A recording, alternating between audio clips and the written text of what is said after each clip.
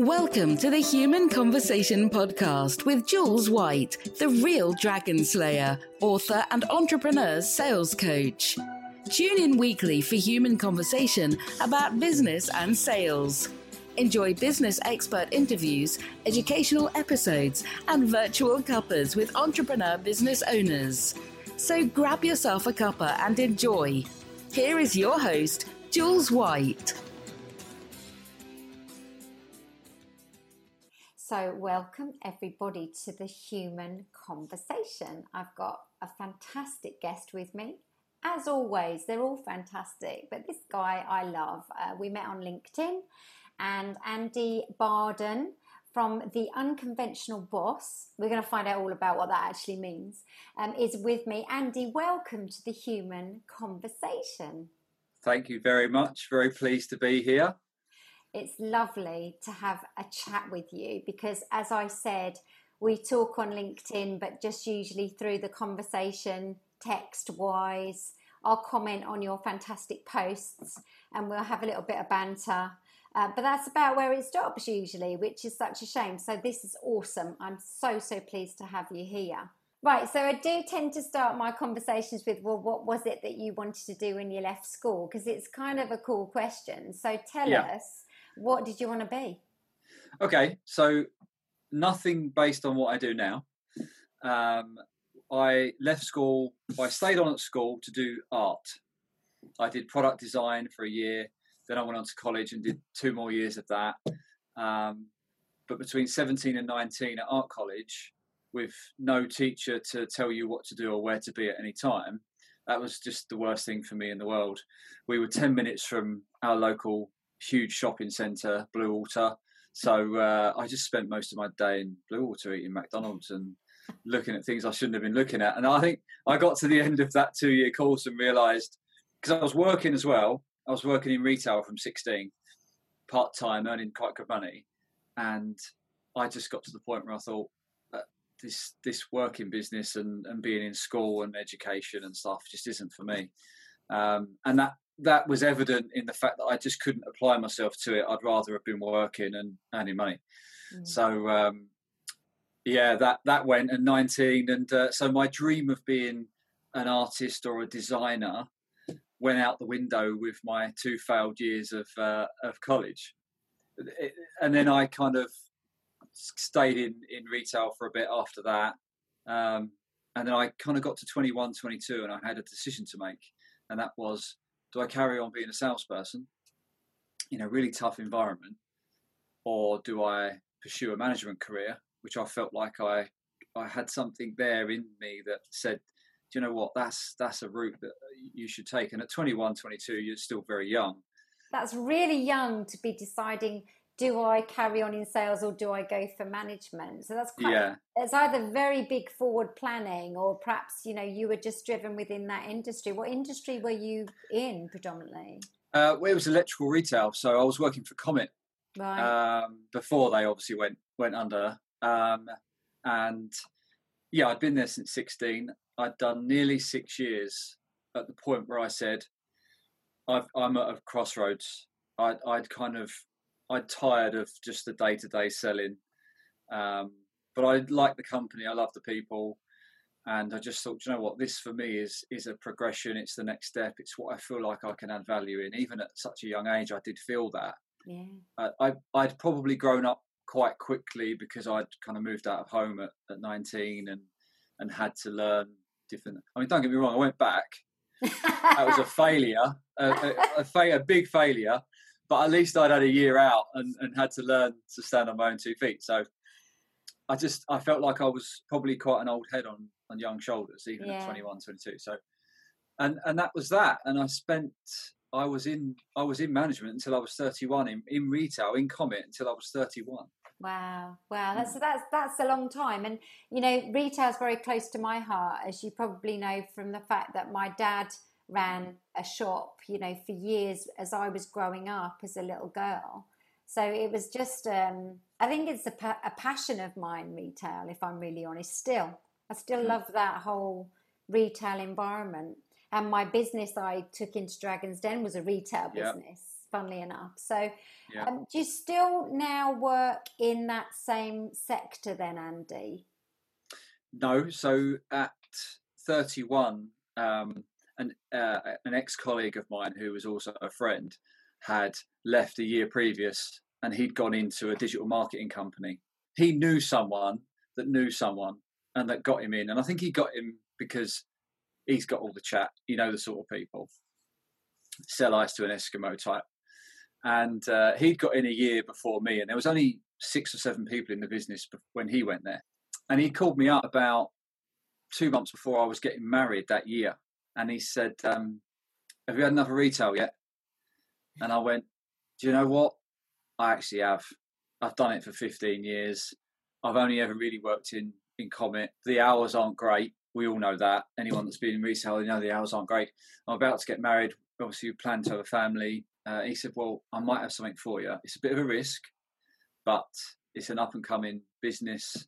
You're still selling, but you're in the digital space as opposed to the retail space, Monday to Friday, 9 to 5, good commissions. I spoke to my wife about it, who obviously wasn't my wife at the time. And we just said, look, if you're going to do something like that, do it now while we've not got the kids, we've not got the big house, we've not got a big mortgage. And I'm still there. I went and we spoke, and obviously the idea behind bringing myself, the colleague that got me the job, and we've actually brought 2 more ex-Comet managers since then. The idea behind that was, as the company grew, the MD wanted senior managers in positions that already knew how to manage, that knew how to build teams. It's interesting though, isn't it? Because you've got management of retail and then management of digital marketing. I'm lucky to have been in both. So, a bit like you really, where you've had that experience of both now. But was it really different, actually, being a manager in that different space? It was. I'm a much better manager now than I was 10 years ago. But I don't think that's necessarily because I'm in digital as opposed to retail. I think that's because I got married and had children.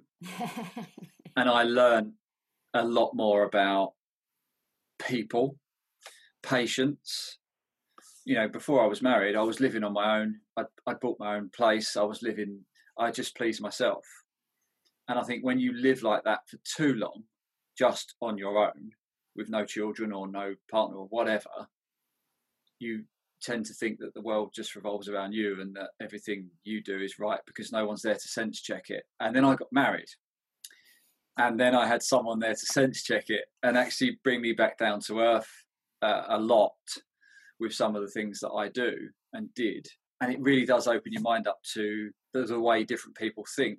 And that changed the way I managed completely. So yes, the sectors are different.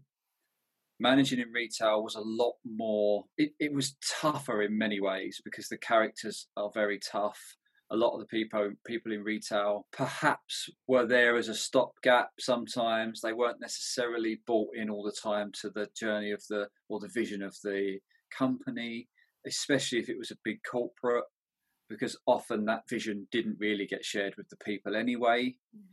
So you were constantly managing people's behaviour that perhaps was quite frustrating at times because you knew they didn't really want to be there. Whereas in the digital space, I think, especially in our company, we've got a lot of people that are very bought into the vision because we share it all the time. Everyone's involved.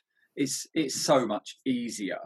It's so much easier to be more effective, I think. I totally can resonate with that point, and it makes so much sense to me logically, because this whole behaviour thing, attitude, the fact we're all so very different, and like you say, if you've got somebody who's not really bought into business, they're just there to get their Saturday paycheck, it's a stopgap, as you said.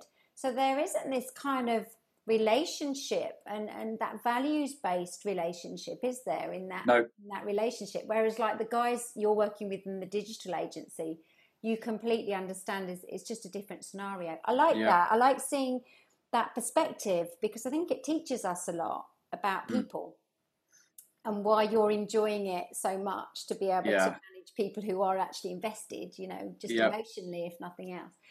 So tell me more. So you've been doing this for how long in the digital agency? So 9 years now. So I got married in June, and knew I'd left Comet. I thought, right, I'll do it all at once. Why not? Why not give myself that headache all at once? So I left on the Wednesday, got married on the Friday, had 2 weeks off after the wedding, honeymoon and whatnot, and then 2 weeks started in the new job. And that was in the July 2011. So it's been nearly 9.5 years. And obviously the plan was to put us in these positions as the teams grew. And that's happened. The guy that actually got me the job, he's now left. And there's two of us left that manage the core of the business, myself and my colleague. And we've got sort of 19, 20 staff. I've got 17, he's got 19. And then you've got sort of other smaller departments within the business. So it's grown as we predicted it would. Exactly what they wanted to achieve has been achieved. Myself and my colleague are managing the process day to day within the business, experienced managers. So that's worked really, really well. But as I say, I think over the last probably 5 or 6 years, I've become a very, very different manager. My core is still the same. That won't change. Yeah. But in terms of the things I prioritise within a management process has massively changed over the last probably 5 or 6 years. It's quite evident from just what you've said so far that you stay in these companies for quite a long time. Do you think that's a loyalty, or what do you think makes you stay in a business for a long time? I think there is a loyalty there. The MD of my current company, the owner who started it, he's always looked after me. I think he's always seen value in me and what I bring to the business. I'm not. There's myself and my colleague who I mentioned before, who's ex-Comet. We could not be more different. He's very analytical, very numbers based, very in amongst the detail all the time of the stats and what's going on and problem solving. Whereas I'm all about people. So if someone else wants to do all that stuff, that's great, because it's not my bag. But the people element, which for me, and we'll come on to that in a bit, is always the bottom line. That's always the root of any challenges that are going on in business. For me, it always comes down to the people. Yeah. And that's my thing. That's where I get my biggest buzz from. That's why we have connected. I truly believe that, because I think we totally believe that it is about the people, and that's where it starts. And I do that in sales. I had a podcast interview which actually went live today, and the guy was asking me about targets, numbers, and my methodology, and I'm like, targets, yeah, but they come if you look after the people and you build the relationships. That comes. My whole philosophy is that. And I know you believe the same in that respect. So look, I'm itching to find out what is happening next for Andy. What's next is something that's been in the pipeline for a while. And, the great thing about my boss is that I've been very transparent with him in terms of what I want to try and achieve on a personal level. And that the Unconventional Boss Project, which I kind of launched about a year ago, just as a brand on LinkedIn, just to give myself a bit of a separation from me as an individual and what is this? And I kind of said to him that I now want to turn that into an actual business, because I know there is a need for what I am offering in lots of different businesses globally. But if we just focus on the UK just for a minute, and he was completely okay with it. The reality is I've got my guys to a point at work where we're super organised, we're super structured. I've got some fantastic team members that know exactly what they're supposed to be doing. For me, the Unconventional Boss Project is almost just an extension of what I do day to day anyway. Yeah. Just almost adding people into that team of 17, junior managers that need that support that I give to my 6 team leaders that I work with every day anyway. I was going to say, how lovely is it that you've got a boss that you can just have these lovely, transparent conversations with? That's really good, isn't it? It's amazing. He said to me a while ago, he accepts that I'm going to be honest with him, and I think he likes that. He likes that honesty. He likes that. I don't pay him lip service, but I have the utmost respect for him as a business owner, as a leader. And yeah, I don't think everyone feels that they can have that honest conversation with him. But I don't think that's him. I think a lot of people just don't feel confident in it themselves. So is the plan that you ultimately exit this business to be full-time in this business of yours? There's no plans for that at the moment. My goal for as long as I can is to have the two. And I'll tell you why. The business itself is basically me going in and supporting junior managers within businesses. Now, the reason there is a hole in the market for that is because so many companies, the MD or the owner has to release work. They release it to their whoever says, yep, I want to step up, I want to be a manager, I want to sort of whatever that looks like. And they release that job and they release that pressure and the job list. But that person doesn't know what they're doing. They have no idea how to engage people, how to build teams, how to build structure. And inevitably, they either fail and bring the business down in the process of doing that.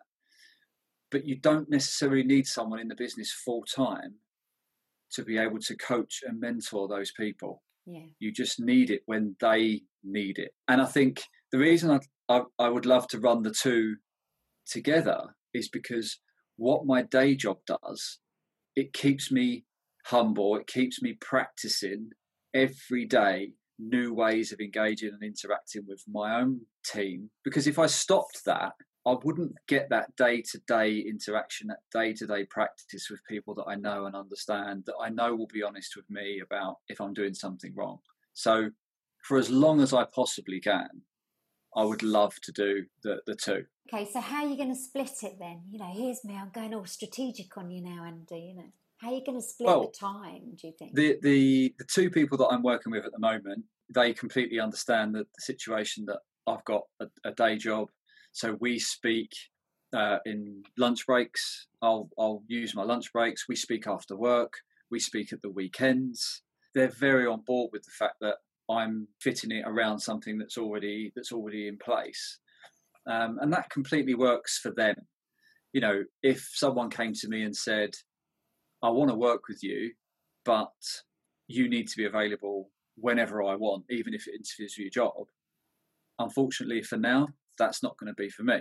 Yeah. Because I am very respectful of the fact that I have that job, and a boss that is brilliant, really, in the way that he handles things and the way that he allows people to go off and do their own projects. And I'm not the only one in the company that's trying to do different things with themselves. And not only that, I never ever want to be accused of neglecting those 6 team leaders, and the rest of that team.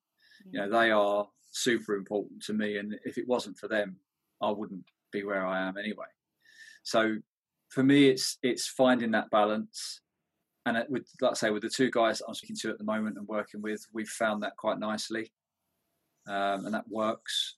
I think realistically, I could probably work with 3 people at any one time, as well as doing my job. Yeah.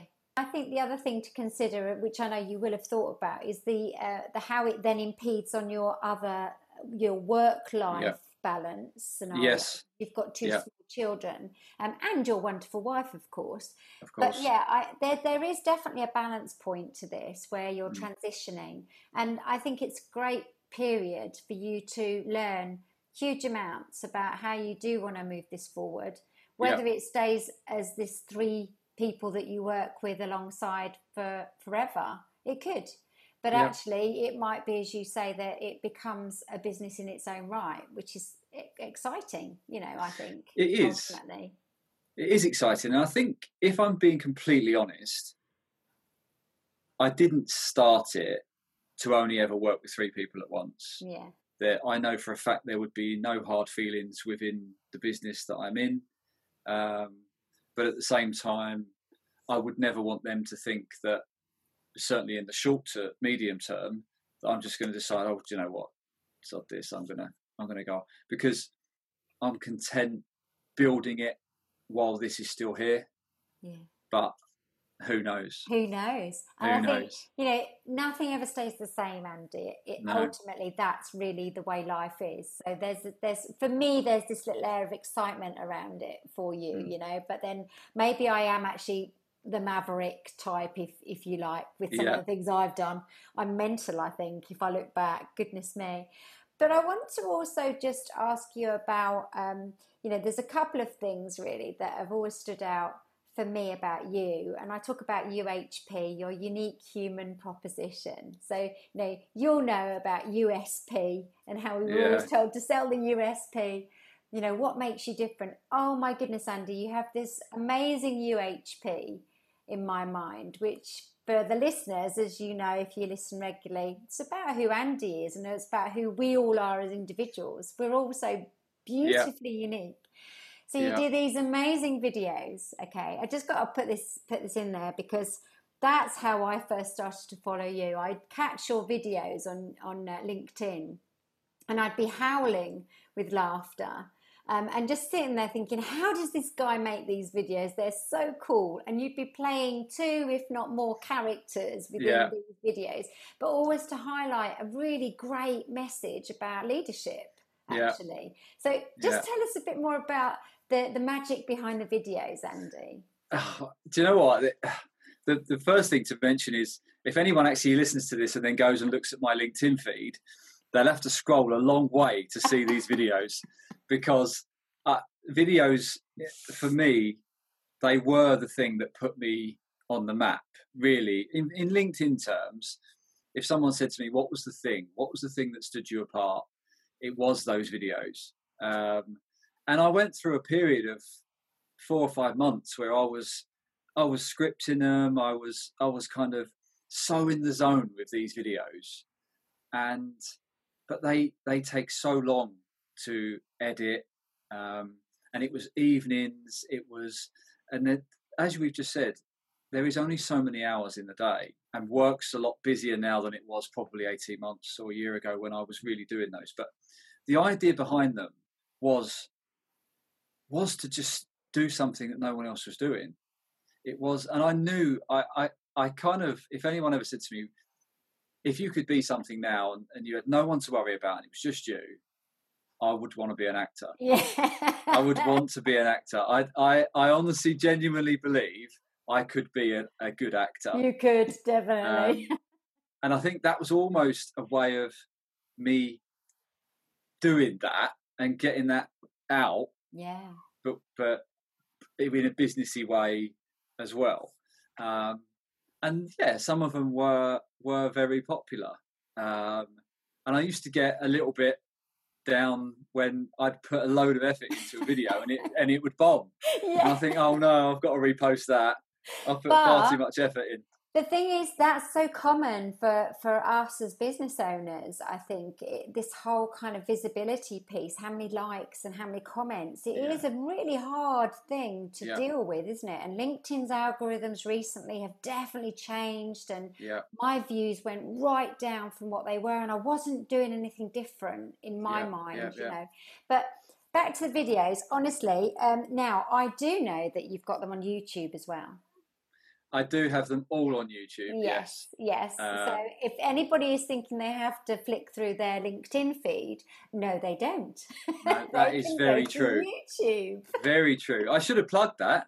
I did it for you. Completely forgot about that. Again, YouTube, that hasn't been updated for a while, but it doesn't need to be. If anyone wants to actually go and see those videos, someone requested a couple of weeks ago for me to reshare some of the videos, and I reshared the one when the wife calls you at work, which seems to be the favourite. That was the one that got the most engagement on LinkedIn. And when I look at them now, like I've just bought myself a new microphone to do videos with, and when I look at those videos now, the sound quality is appalling. Like, it's really echoey because our kitchen's quite big and it's got no curtains up or whatever, and it's very echoey in there. But back then, that didn't seem to matter. It was more about the actual concept of the video.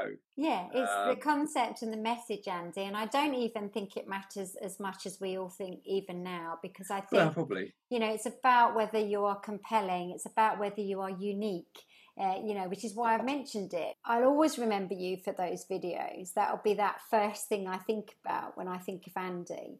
And that's a really good thing, because it made you very unique. And they're evergreen in my mind. They're very evergreen. Do you not? Yeah, I do. I could go back to them. I could find time in my schedule and say, do you know what? And based on what you've just said and the fact that I have had people say to me, when are they coming again? I feel almost under pressure to start them again. But it was the time. It was the time, because editing. I mean, the one with when the wife calls, and then I did another one which was office gossip, which was 4 minutes long. And I mean, I can't believe I got all of those people to watch a 4-minute video on LinkedIn. That's just crazy. Yeah. I think it got over 100 likes and probably the same amount of comments for a 4-minute video. It was mad. I had a few people that had commented on it saying, I never thought I would watch a 4-minute video on LinkedIn, but I just had to watch this. I watched the first 30 seconds and I was just hooked. And I think I played like 5 different characters in that one as well. Yeah, I even put on a Welsh accent in that.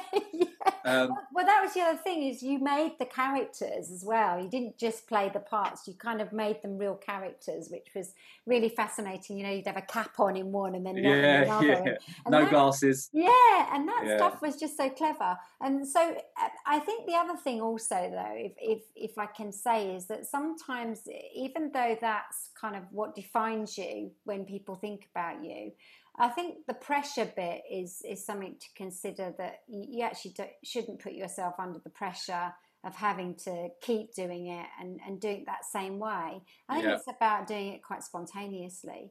When I post on LinkedIn, I rarely plan my content until I'm lying in bed, the alarm's gone off, and I'm thinking, what should I talk about today? Yeah. And they're the best posts, actually. So it's quite interesting, isn't it, when you think about all that pressure we put ourselves under. But you've got so much to repurpose. I don't think you need to be making videos for some time yet, really. I've got a few there that I could definitely reshare. Yeah. Because we're a year down the line from when I shared most of them. And I've obviously got a lot of new connections in that time. Yeah. And a lot of people that are seeing stuff now that weren't seeing stuff a year ago, which is a really crazy thing with LinkedIn at the moment. I'm just not seeing so many of my connections content. No, same for me. But that's a whole other topic that could go on forever. Yeah, we keep showing up, Andy. That's the key, is just keep showing up, I think. Yeah. So I just want to I could talk to you forever because, well, A, I can talk forever, but B, you're so interesting. I think one of the things I'd like to just be able to tell the listeners is, in this role as the unconventional boss, firstly, where did the name come from? I originally started a project called The Unconventional Dad. My eldest son is autistic, and my wife and I found ourselves doing things maybe slightly differently from normal parents or parents without autistic children, just to try and get a response, or to try and understand what was going on in Jake's mind. A lot of people over the years have said to me that my style of management is not right. They've said to me, "Oh, you're too involved with the team, or you're too friendly, or you know too much about them." And I disagreed with all of them, and always have. It's kind of struck me that I'm in the minority, because everyone thinks that this certain way of doing things is the conventional way. So that must make me unconventional. But actually, the way I do things, in my mind, is the way that everyone should do things. So the project really is about changing an unconventional style into a conventional style that actually delivers better results. I love it. Andy, isn't that great? And again, so many similarities. I'm kind of trying to do that with sales in so many ways. I just love this whole concept. So if somebody who's listening is thinking, actually, do you know what? I've got a couple of managers. I really think it would be great if Andy could work with them. Where do they need to go? How do they get in touch with you, Andy? They can either DM me on LinkedIn. That's probably the best way, email or LinkedIn, and then we can instantly arrange a call or a Zoom or whatever. It's business owners, it's high-end sort of senior people within those companies, small or large. Someone said to me the other day about startups. Perfect example of a business owner that started a company. They've taken staff on.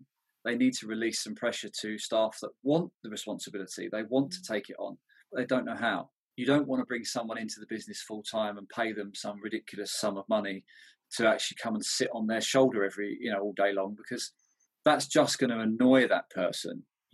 These people that you put in these management positions, these junior management positions, they're already enthusiastic. Yeah. They're already bought into the business. So the last thing they want is this middleman coming in and just telling them and thinking they know better. Mm. What I do is work with them at a much more distant level, just to sense check some of the stuff that they're doing, to create structure for them, to create time for the owner, and then I just check in with the business owner however regularly they define. Mm. And I don't need to be in someone's business 40 hours a week to do that. Is it, I suppose at the moment I know the answer to this question, but does it tend to be online that you'll kind of chat with them and stuff? Yeah. So obviously everything at the moment, because of the situation we're in, would be over the phone, whether it's Skype or Zoom or whatever, or just old-fashioned picking up the phone and talking.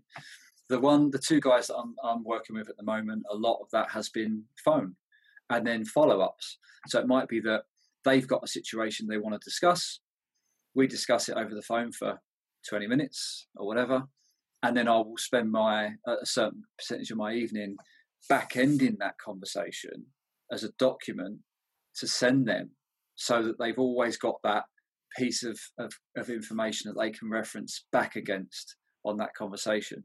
Great. And that seems to be working really well for those two people. People buy people, right? I know, it's true. And we hear this, don't we? And people go, that old one. But it's true. Is so true. It's so true.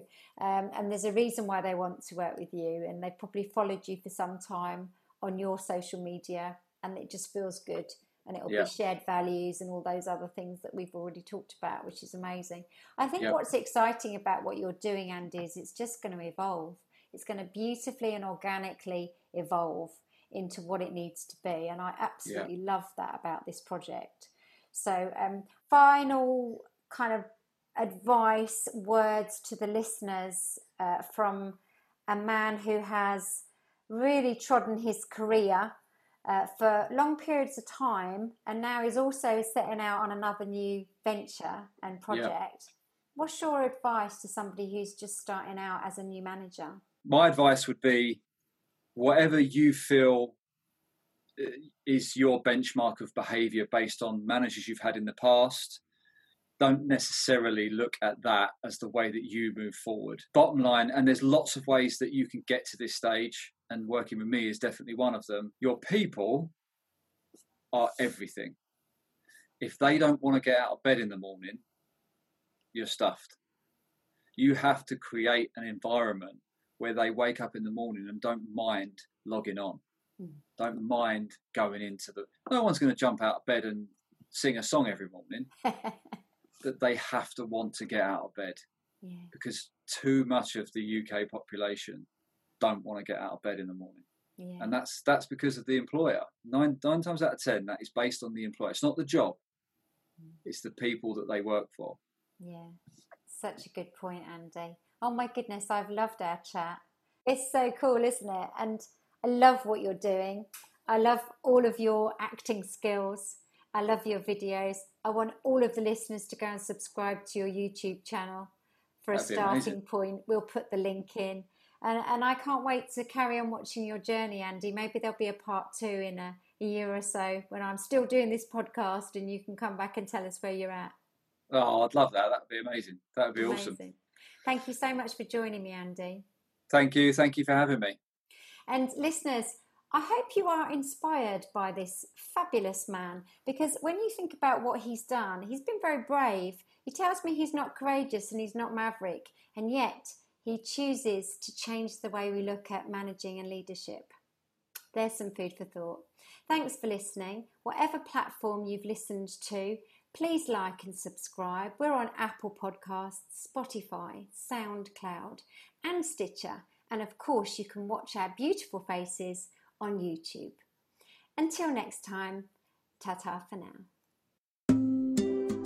You've just been listening to the Human Conversation podcast with Jules White. To find out more about the other work that Jules does, please visit her website www.liveitloveitsellit.co.uk. And if you enjoyed the podcast, then please do leave a rating and review on the platform you use to enjoy her show. Thanks for listening, and see you next time.